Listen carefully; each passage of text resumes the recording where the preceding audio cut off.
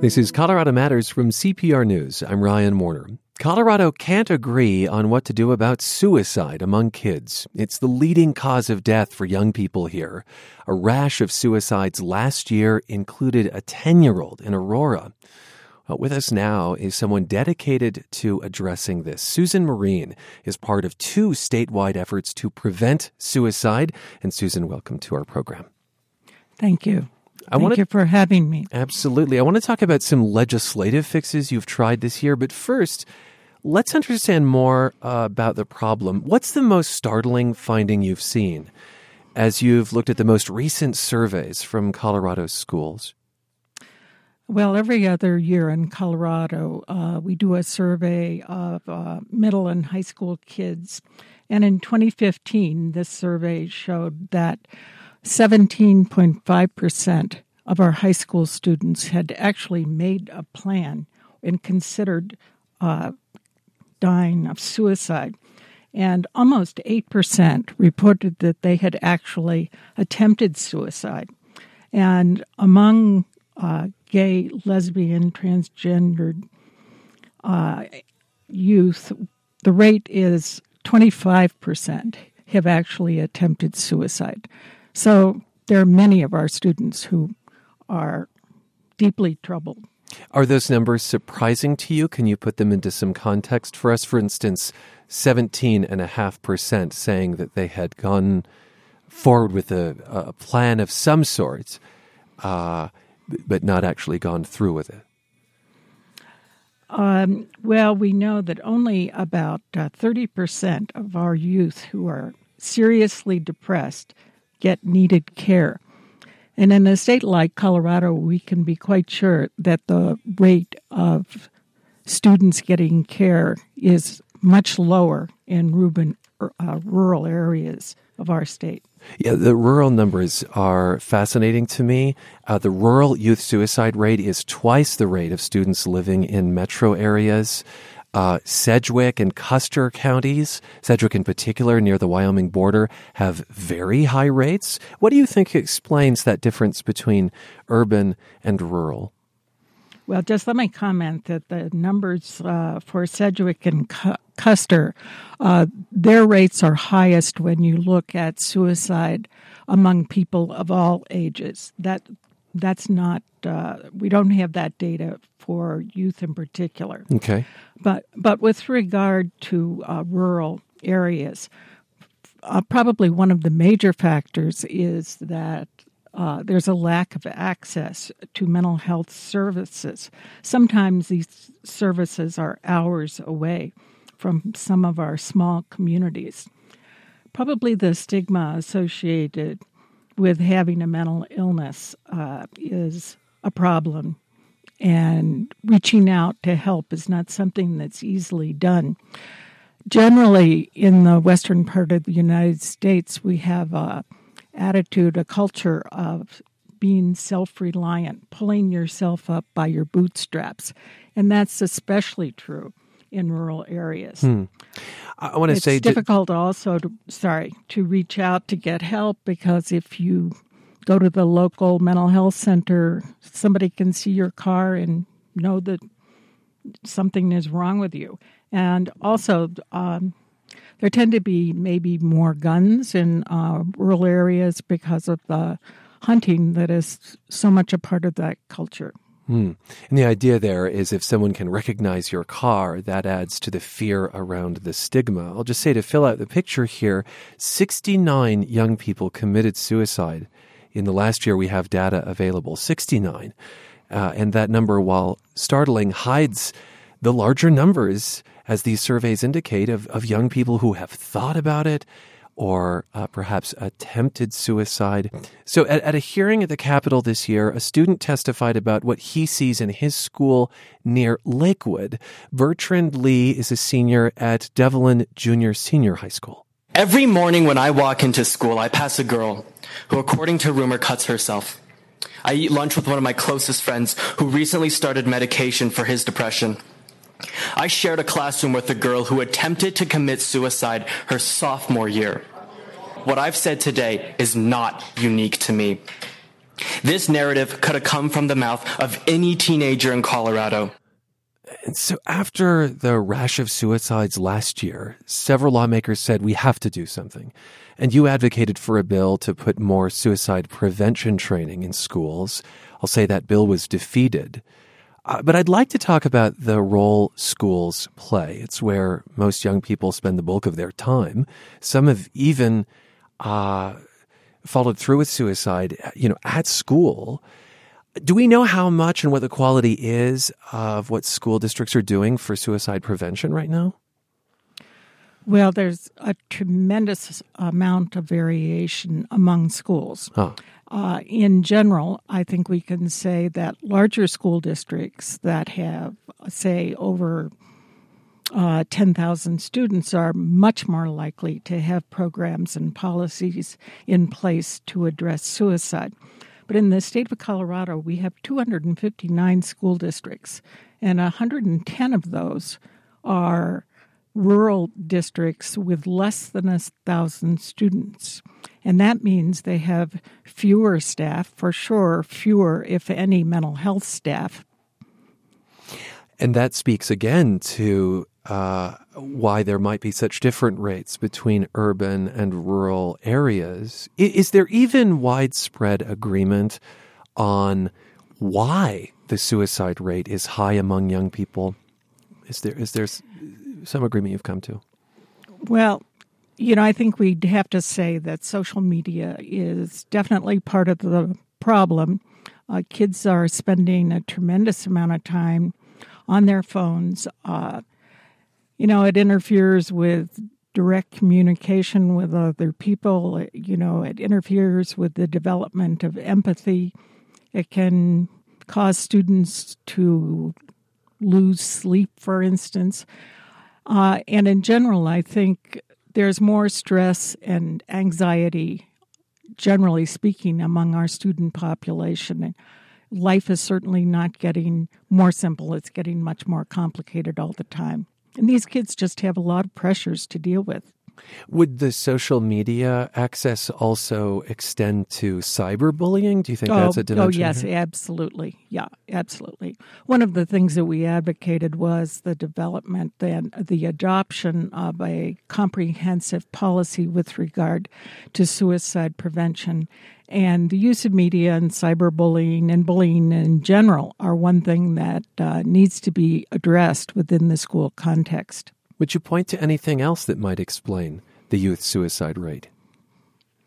Well, it's very complicated. Any one person who dies of suicide probably has several factors that are pushing them in that direction. It could be, rejection by a girlfriend or a boyfriend. It could be economic pressures within the family, any number of things. Just to speak to the social media aspect of this, there was a study of 1 million teens that showed a correlation with about 3+ hours of social media use per day, and in girls especially, depression correlated with that. So back to this bill you promoted, again, which was defeated. It would have urged school districts to prevent suicides, to have an action plan if there is a suicide, also to educate school staff. Let's talk about that last point. What do you mean training school officials? Like, what are they looking for? What are they supposed to do if a student is suicidal? Well, certainly we expect mental health staff in schools to do more. Oftentimes they're very overloaded. Counselors in schools often have a caseload of 400 students, and Right. That's really too many to provide much intervention. We advocated educating all teachers about suicide so that they can recognize the signs and symptoms and that they know how to refer kids for help. What would I be looking at? What would I be looking out for if I were a teacher? Just give me an example. Well, the student might, for instance, be getting more isolated, being less talkative in class. School performance could be dropping,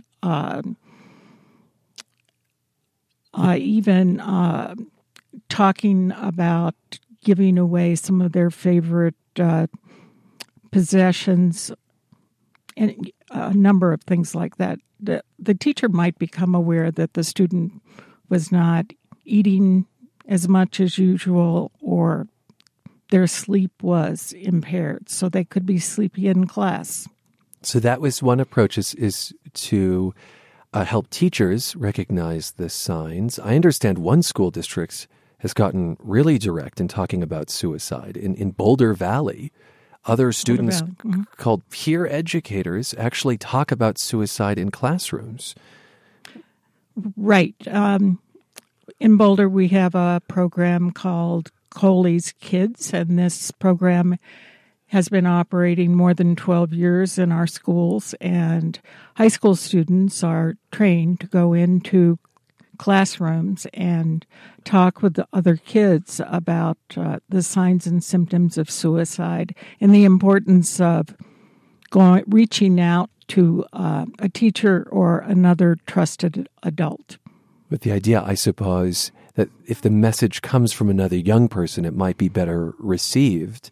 As part of this bill that failed at the legislature, you also wanted to teach more life skills, social, emotional learning, and resiliency training. What does that mean? How do you teach a kid to be more resilient? Well, some of what, by the way, this is not so far out.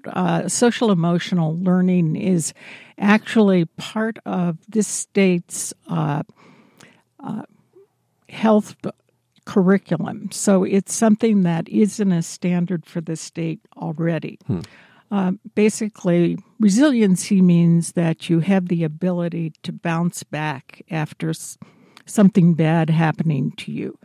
So we would be looking to train students to recognize their own emotions, communicate more directly and appropriately, how to problem solve, how to cope with failures or rejection. So that it doesn't feel like the end of the world, even if it may look like that. It sounds like these are skills to maybe change one's view, change one's thinking, and get out of that despair place. Yes, precisely. Yeah. Interesting thing to learn in school. I'll say that this bill to get schools to do more to prevent suicide was defeated by Republicans, largely because of this sentiment. Government is not the answer. That is Republican Senator Vicki Marble. She said that this bill would create a government bureaucracy, but no solutions. She did talk about the importance of schools giving kids interpersonal skills, getting them off their cell phones. She said they're getting their self-esteem now from likes on social media. The more problems we have in our schools, the more government we lay on it. And the more programs that we make our school educators responsible for. And the more we do this, the more I'm convinced we're wrong. I mean, I think about teachers who have 40 kids in their classes and a commensurate amount of grading and tests to administer. And this idea of asking them to have one more duty, be on the front lines in one more respect, is that just too much? Well, let's put it this way. If you have a class and one of the students in your class has died of suicide, you're faced with a reality that you have to deal with. There is no way that you can avoid that. And in terms of accountability for school districts, I guess my position would be that this is an accountability that schools really can't escape if they have had one or more students who have died of suicide. And in fact, what this bill would have done would be to provide skills and training and resources to the teachers and to work with students themselves so that they are better able to deal with this kind of loss. And by the way, part of the educational package would be to educate parents, because parents, as you might imagine, are extremely concerned about this problem. And outside of governments, we are starting to see coalitions forming in places like Mesa County, where there have been clusters of youth suicides. And these coalitions include parents, law enforcement, churches, schools. Very briefly before we go, Susan Marine, who's chair at the Suicide Prevention Coalition of Colorado, have you seen any successes in recent years? Changes in Colorado you think can make a difference, will make a difference to bring down the number of young people who are going through suicide? Well, let me just mention one school district.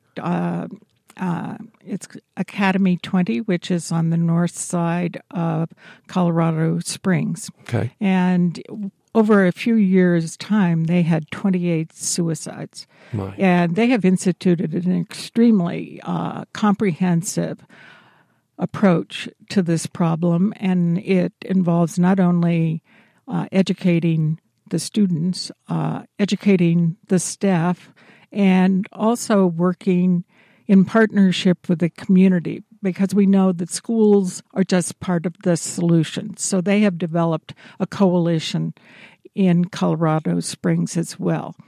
And so far this year, they have not had any youth suicides. That is so. That I think stark. I think that with a comprehensive approach, we can make a difference. I appreciate your time. That's Susan Marine, Advocacy Chair at the Suicide Prevention Coalition of Colorado. She also sits on the State Suicide Prevention Commission.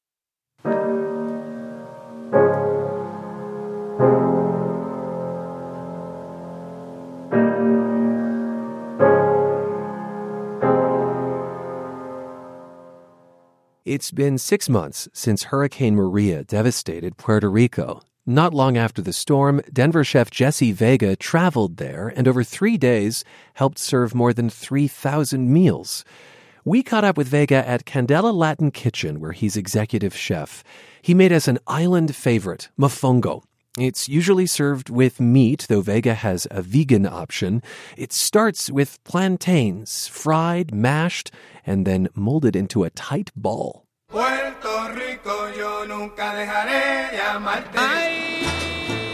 This is one of those dishes that can kind of change household to household depending on who's making it. So in my house, my mom learned from my grandmother, and what my grandmother would do is fry these green plantains, and she would sauce it with a salsa criolla, which is not super typical, but it's what I grew up eating.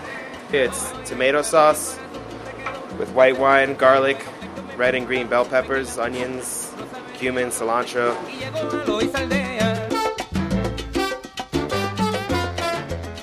So I'm just going to start off with a little bit of garlic. Then I'm going to hit it with a little bit of white wine. I'm not looking for too much color, but I just kind of want to get the garlic a little translucent. And now we have the sauce made here. As we're letting this ride out and kind of come up and cook some of the wine out of it, we're going to add some cilantro and parsley to finish. Now I'm going to start smashing the green plantains, or the plátanos. So we're taking these plantains out of the fryer. So here we use, English would be a mortar and pestle. In Puerto Rico we call it a pilón. So the pilón is what we use to smash all the fried plantains. It's not supposed to be super pureed or chunky. It's kind of a little nice balance of both. And you only get that by smashing it by hand. So when you see us at the end of a Saturday night, we look like Popeye. So we're just all night just doing 20, 30 of these things. I don't know the best way to describe the consistency you're looking for, except for almost like Play-Doh. And that way you can kind of mold it. So I'm going to go ahead and plate this for you guys.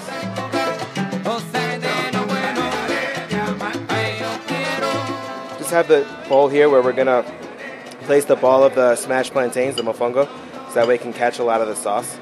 Just going to pour the salsa criolla right over the top. And then we're just going to top it with some shaved scallions here at the restaurant.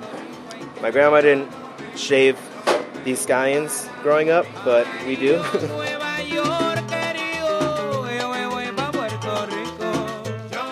And Chef Vega is with me in the studio now. Part of our culinary tour of Colorado, we meet chefs across the state and hear the stories behind their food. We are calling this 5 Stars to Food Trucks, and welcome to the program, Chef. Good morning. Thank you.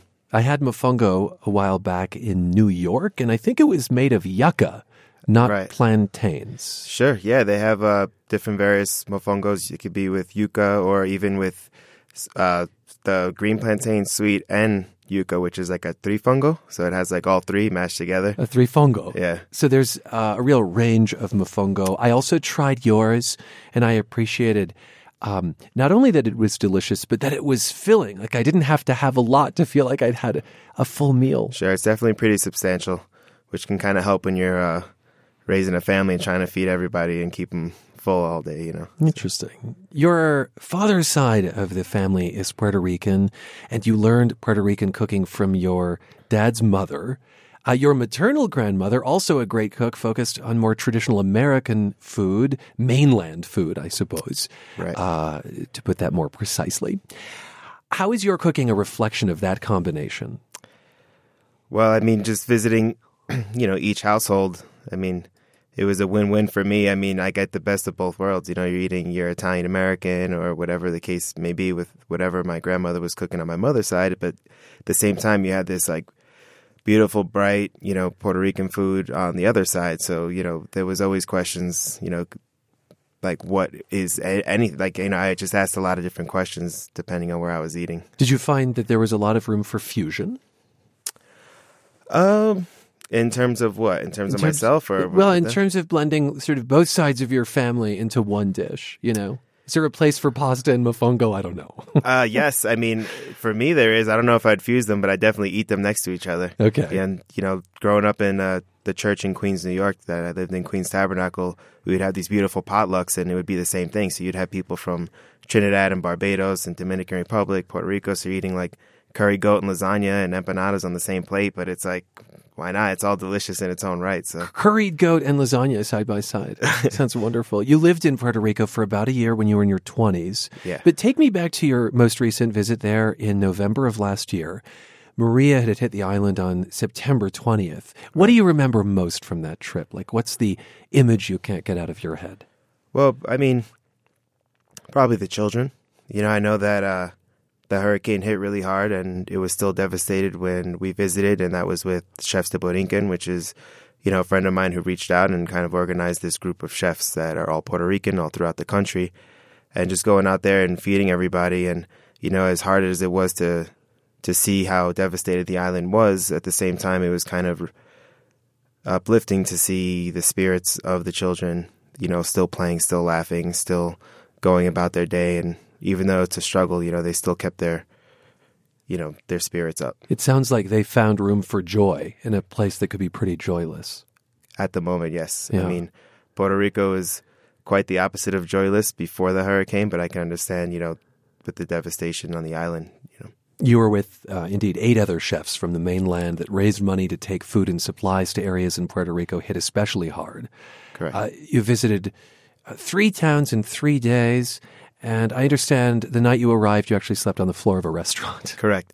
Which is now open and running and beautiful. So Oh, it's no, it kinda wasn't nice. then. Yeah. In other words, it could then. serve No, as yeah. a shelter. Yeah, it did. It did at the time, and it actually just opened up last week, and which is beautiful. It's so funny to see the restaurant looking gorgeous and not just an empty space that we were sleeping in. So you've kept in touch to be able to get that kind of update. Yeah, I'm friends with Bernice, who is the manager there, and we worked together in Puerto Rico when I lived there. So she helped us out, organizing the trip. So Tell us more about the people you were serving. Had they lost their homes? yeah, there was a lot of hardships, and some people have lost homes. Some people have had to move pretty much everything into one specific room while everything is covered in tarps. Unfortunately, that's still the case for a lot of homes out there in Puerto Rico. A lot of people have tarps for roofs. They're still without electricity, but we had a very short window of time to cook everything and get the meals out because we were doing them by foot, or it had to be done, before sundown because we were driving an hour and a half, 2 hours into the island to where we were staying. I see. This wasn't just a question of folks coming to you and getting food, No, but we of were going to them. going to them. So that was the difficult part. When the sun goes down and we're driving in pitch blackness, you don't know which streets are flooded, which are the potholes, if there's trees across the roads, So we really had a small window of like getting it all done and leaving just in time for the sun to start setting so we can get home on time. What was the reaction of folks? What did their faces look like when just randomly someone shows up with a nice dish of food? They were very, they were excited to have a hot meal. Some people we were talking to have not had a hot meal since the hurricane. So that's pretty crazy. I can't imagine Big deal. going, over a month without even one hot meal. I don't understand it. I know that, our efforts didn't completely, heal everything that's going on the island, but at the very least, if somebody can get a hot meal, it's great to do. I can imagine that feeling of, oh my gosh, I can do a little, but there's so much need. I understand that at one point you were cooking on a beach with grills, and when you were cooking, police showed up. You were worried that they'd shut you down because you didn't have a permit. But that is not how that ended. It's an appropriate assumption, especially coming from New York, to be honest. But, when you set up an open fire in the parking lot of a Boys and Girls Club and start grilling food and everybody's out there with their shirts off cooking, you'd expect. But instead they came and said thank you, and that was really humbling, so. Well, thanks so much for being with us, Jesse, and for sharing your mofongo with us. Sure. You've also shared a recipe, which we'll put at CPR.org. Nice to meet you. Thanks for having me. It's Jesse Vega, executive chef at Candela Latin Kitchen in Denver. We went there to watch him prepare the Puerto Rican dish mofongo, and indeed you'll find a recipe at CPR.org. Vega also talked about his visit to Puerto Rico after Hurricane Maria, which struck 6 months ago.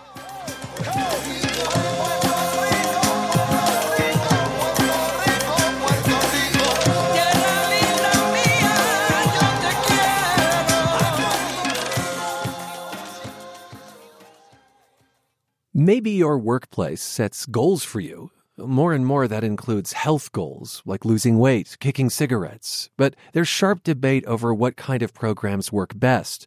As CPR health reporter John Daly explains, companies are exploring new ways to get workers healthy by getting everyone in the company involved.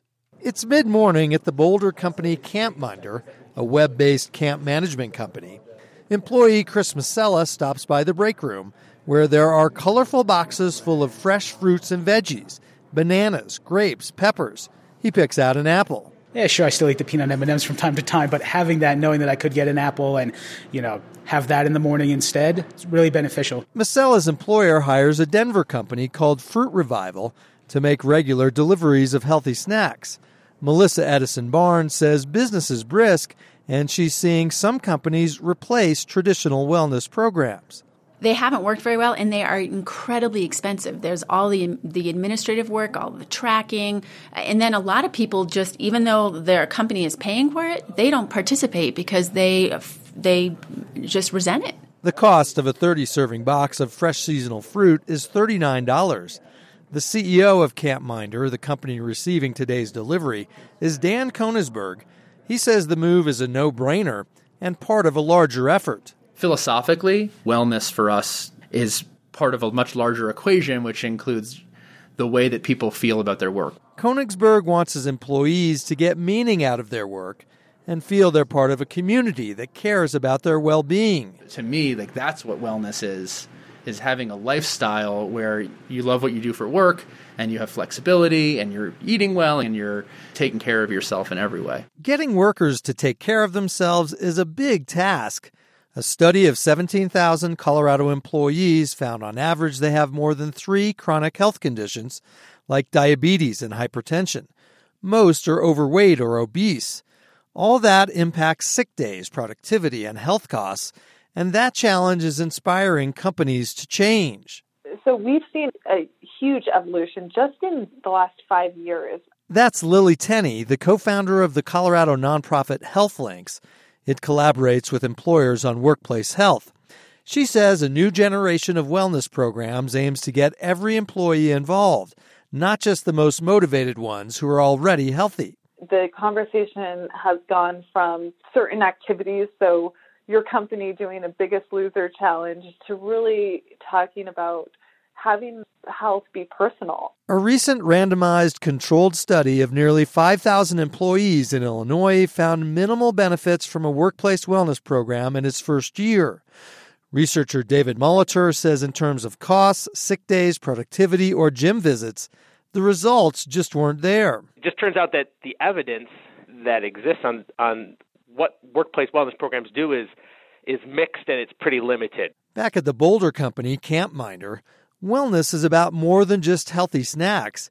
Each day, there's a yoga break. 3, 2, 1. And on his computer, employee Mason Meyer shows off a wellness savings account. And we can use that for things like gym memberships, even like purchasing. I've got a colleague who purchases a new pair of shoes every so often. You can use it on ski passes. Each month, Meyer's company kicks in a $25 wellness benefit. That can go to a gym membership or a bike or maybe a new pair of skis. I really like it. It's a great benefit. It encourages wellness.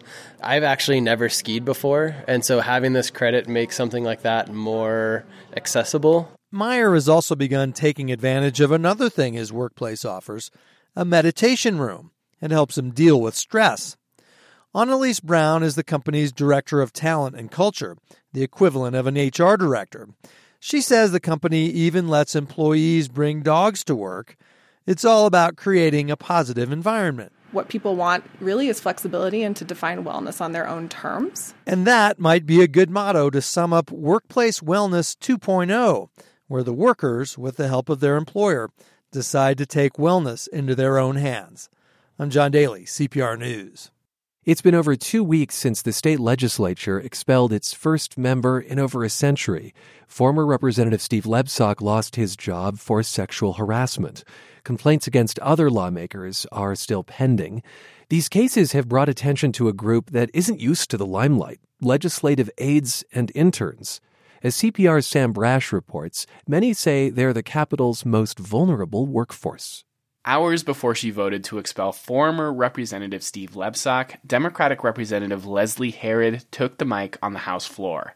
She told lawmakers about her first year as a legislative aide. She was 22, and she took enormous pride in her position at the state capitol. So I was really, really, really excited when the chief of staff asked me to come into his office and talk about my future. He took Herod to a window overlooking the mountains. And then he stepped closer.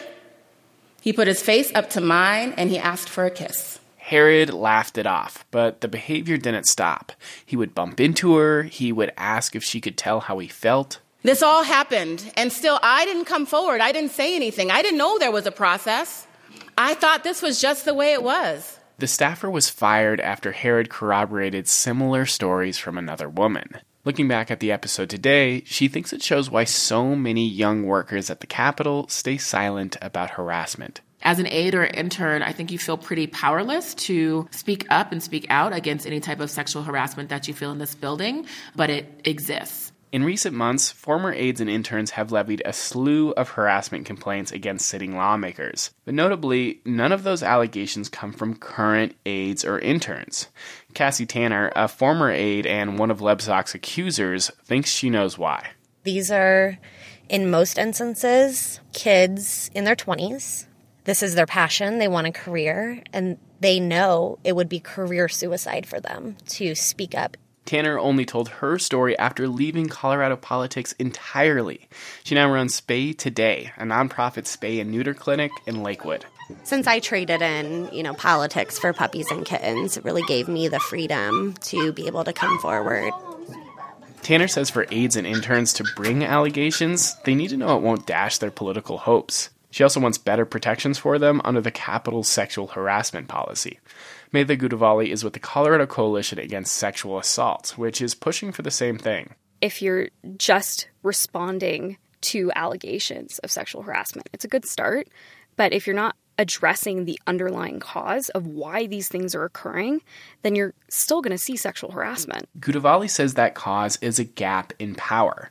Both aides and interns hold temporary positions at the state capitol. Interns are unpaid and often need to complete their tenure for college credit. Aides are paid, but they rely on lawmakers for career advancement. It's easy to exploit that power. That is what sexual harassment is about. So at the core of a policy, you need to address the power differential. Toward that end, Gudavalli's group has come up with a list of potential changes to the Capitol's harassment policy. One proposal is to grant accusers anonymity. Under the current policy, the subject of a complaint gets the name of their accuser. Another possibility is a ban on romantic relationships between lawmakers and interns. And a third idea is just to make the policy itself more accessible. For example, Missouri has a website and a database specifically designed for legislative interns and aides in which they can access sexual harassment policies and resources. All those changes are on the table. In January, legislative leaders hired Investigations Law Group, a Denver firm, to gather recommendations for the workplace harassment policy. Senate President Kevin Grantham is the legislature's top Republican, but he declined to say what he wants modified until that review is complete. Honestly, we're in the middle of this still, so we're still learning what kind of process we have, some of the failures of the process, and some of the good things about the process, if there are any. That report's due back early April. Until then, aides and interns will have to wait and rely on the current process. I'm Sam Brash, CPR News. As he reported there, Sam ran into a problem. Legislative rules don't actually allow aides and interns to talk to reporters. And Sam is here to tell us more about that. Welcome back to the show. Always glad to be here. It makes sense to me that aides and interns couldn't speak about policy. I mean, I'm sure lawmakers and Capitol spokespeople want to control their message, but you're saying they can't talk to the press at all. Yeah, that's right. The House and the Senate each have a handbook for aides, interns, and volunteers, and they each say that aides, interns, and volunteers can't grant interviews to the media. The House policy even says they should, quote, be guarded around journalists. Okay. The rules are pretty clear. Aides can't talk to someone like me about policy. They can't talk to someone like me about their personal experiences. They can't talk to someone like me at all. Is this a rule that was meant to be broken? Are people following this? Yeah, yes and no. Since February, I've been working to interview aides and interns, and lawmakers have split on how they interpret these rules and whether I can talk to their staff. Democrats in the House and some in the Senate have said aides and interns are free to share their own thoughts and experiences so long as they aren't speaking for their lawmaker. All right. Most, but not all, Republicans say the rules clearly forbid media contact of any kind. Different interpretations, largely along party lines. Do you know if any other journalists have run into this problem, Sam? Other journalists I know have also been working to interview aides and interns about harassment. And over the last few months, that prompted a pair of emails from Senate Secretary Effie Amin. She's the top staffer in the Senate, and that's a nonpartisan staff. And she asked her staff to remind aides and interns about those rules. As far as you know, have any aides or interns been punished for speaking to the media this session? No, I'm not aware of anyone who's been punished. Okay, despite this rule, have you been able to interview any current aides or interns? I did. I spoke to a number of Democratic aides with permission of their lawmakers. 25-year-old Rachel Carlson agreed to be quoted on the record. She was one of the few who did. And she's an aide to Representative Faith Winter. It seems important to note that Winter was the first to formally accuse former Representative Steve Lebsack of harassment. He was expelled, of course, earlier this month over the complaints from her and other women. So I imagine Winter might have a reason to encourage her aide to talk about the issue. Yeah, exactly. And Carlson said Lebsack's expulsion was a heartening sign for aides and interns that showed them that there are consequences in some harassment cases. Although it is a start with what we're doing now and with the harassment trainings and with everybody speaking out about this, I know a lot of people would still be worried about coming forward. And on that front, Carlson says the rules on media contact aren't helping. So if aides and interns are being told not to talk to the media, not to talk to the press, it's basically reiterating that we don't have a voice.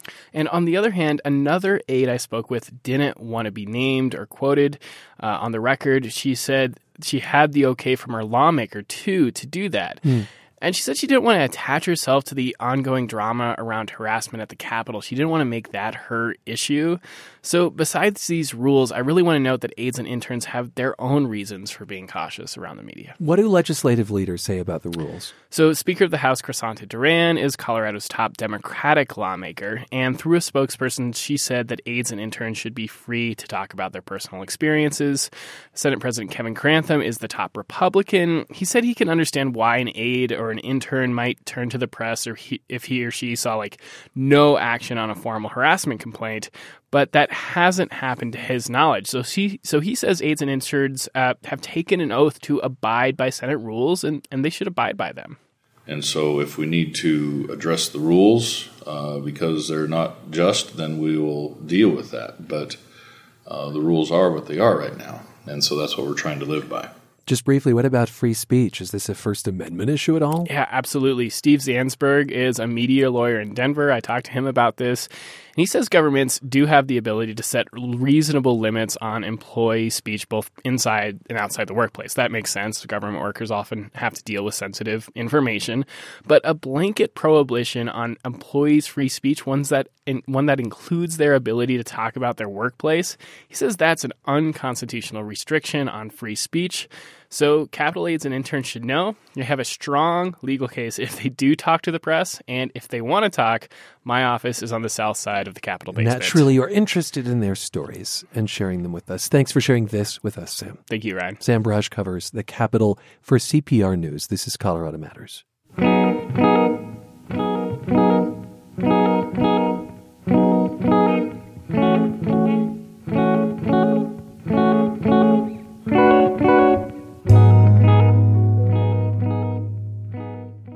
A new center dedicated to women's history in Colorado opens tomorrow. It tells the story of women who fought to get the vote in the 1800s, who helped put Mesa Verde National Park on the map. It features women who climb mountains, make art, and work behind the scenes, including as housekeepers. Jillian Allison directs the new Center for Colorado Women's History in Denver. Welcome to the program. Hi, thanks for having me. And I want to start with Ellis Meredith, a powerful force in making Colorado the second state in the nation to give women the vote. I think most of us, though, have not heard of her. Tell us more about Ellis Meredith. She was a journalist, and she was interested in going beyond the vote. She saw that not as a starting point or as the end point, but the starting point for women. She was interested in taking Colorado's story and taking it to the nation. She testified and wrote about the experience of Colorado women and their opportunities to vote, and wanted to take that opportunity and spread it to women across the country. I imagine that other places might have been wary of giving women the vote, and she saw it as her role to say the sky didn't fall and things might have even gotten a little better. Absolutely. People were saying, are women even voting? Are they coming out? And she was showing them that women in Colorado were voting at higher rates than men in some areas. Oh, wow. Women and men were saying, we don't have time for that. And she thought, it's not a luxury that all women have to say it's optional to vote. They may have struggles in their lives that they're going to take the time for. She's known sometimes as the Susan B. Anthony of Colorado. Yes, and she met Susan B. Anthony at the 1893 World's Fair, and that's the same year that women in Colorado got the right to vote, long before women across the nation. Do you think that she was instrumental in convincing other places around the country to roll forward? Absolutely, Okay. absolutely. So that is Ellis Meredith. Why create a center for women's history? And why now? Well, we are so excited to have the opportunity to do this now. We saw in some of the program that we were doing at the Byers-Evans House, which is the home of the Center for Colorado Women's History, that stories about women were really resonating with people. Once we started to introduce programs about Colorado women, people were coming back and visiting more often. And these were stories that people wanted to hear and see. And so we're looking for more opportunities to do that. And this is not just women sort of in the history books, but those working today. You'd like to tell a modern story as well, a contemporary story. Yes, absolutely. We're looking to engage people in a conversation and bring those stories from the past into the present. So the center is housed in the Byers-Evans House Museum. It's an 1800s mansion furnished with ornate decor that belonged to one of Denver's wealthiest families a century ago. And there are items used by some of the women on the house staff, like a hand-cranked vacuum cleaner. It sounds a lot like indigestion.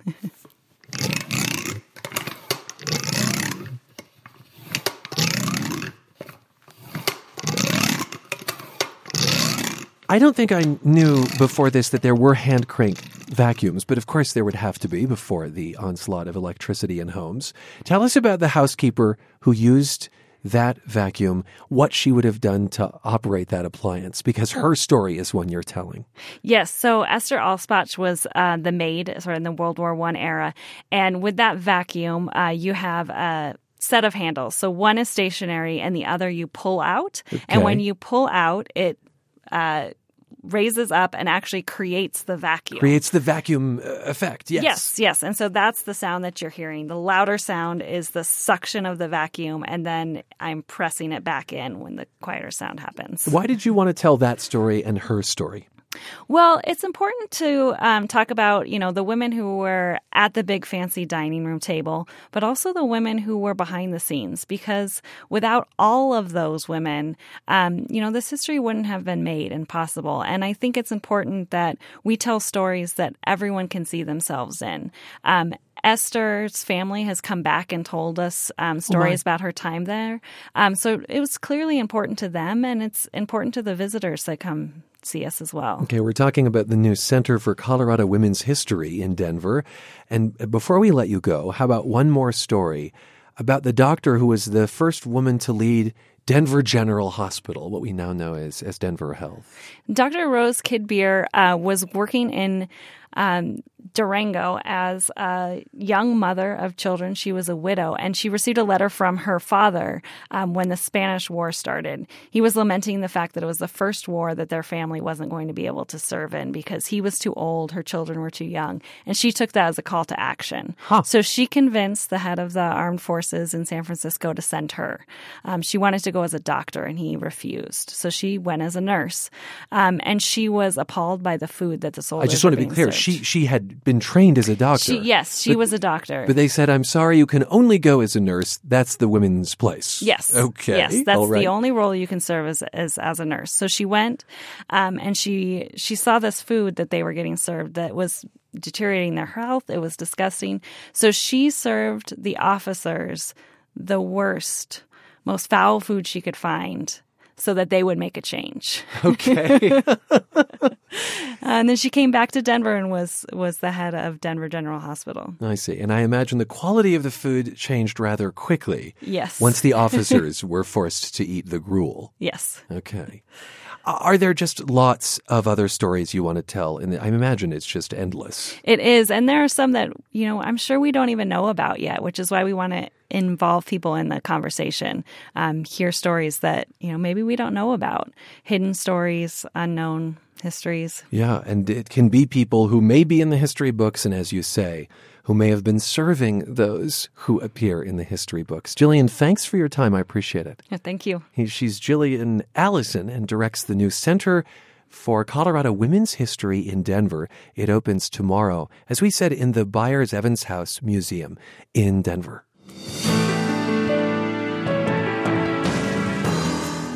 And that's Colorado Matters for today. You can follow the show on Twitter at Colorado Matters. I'm at CPR Warner. And the newsroom's on Facebook, CPR News. Thanks for spending time with us. This is Colorado Public Radio.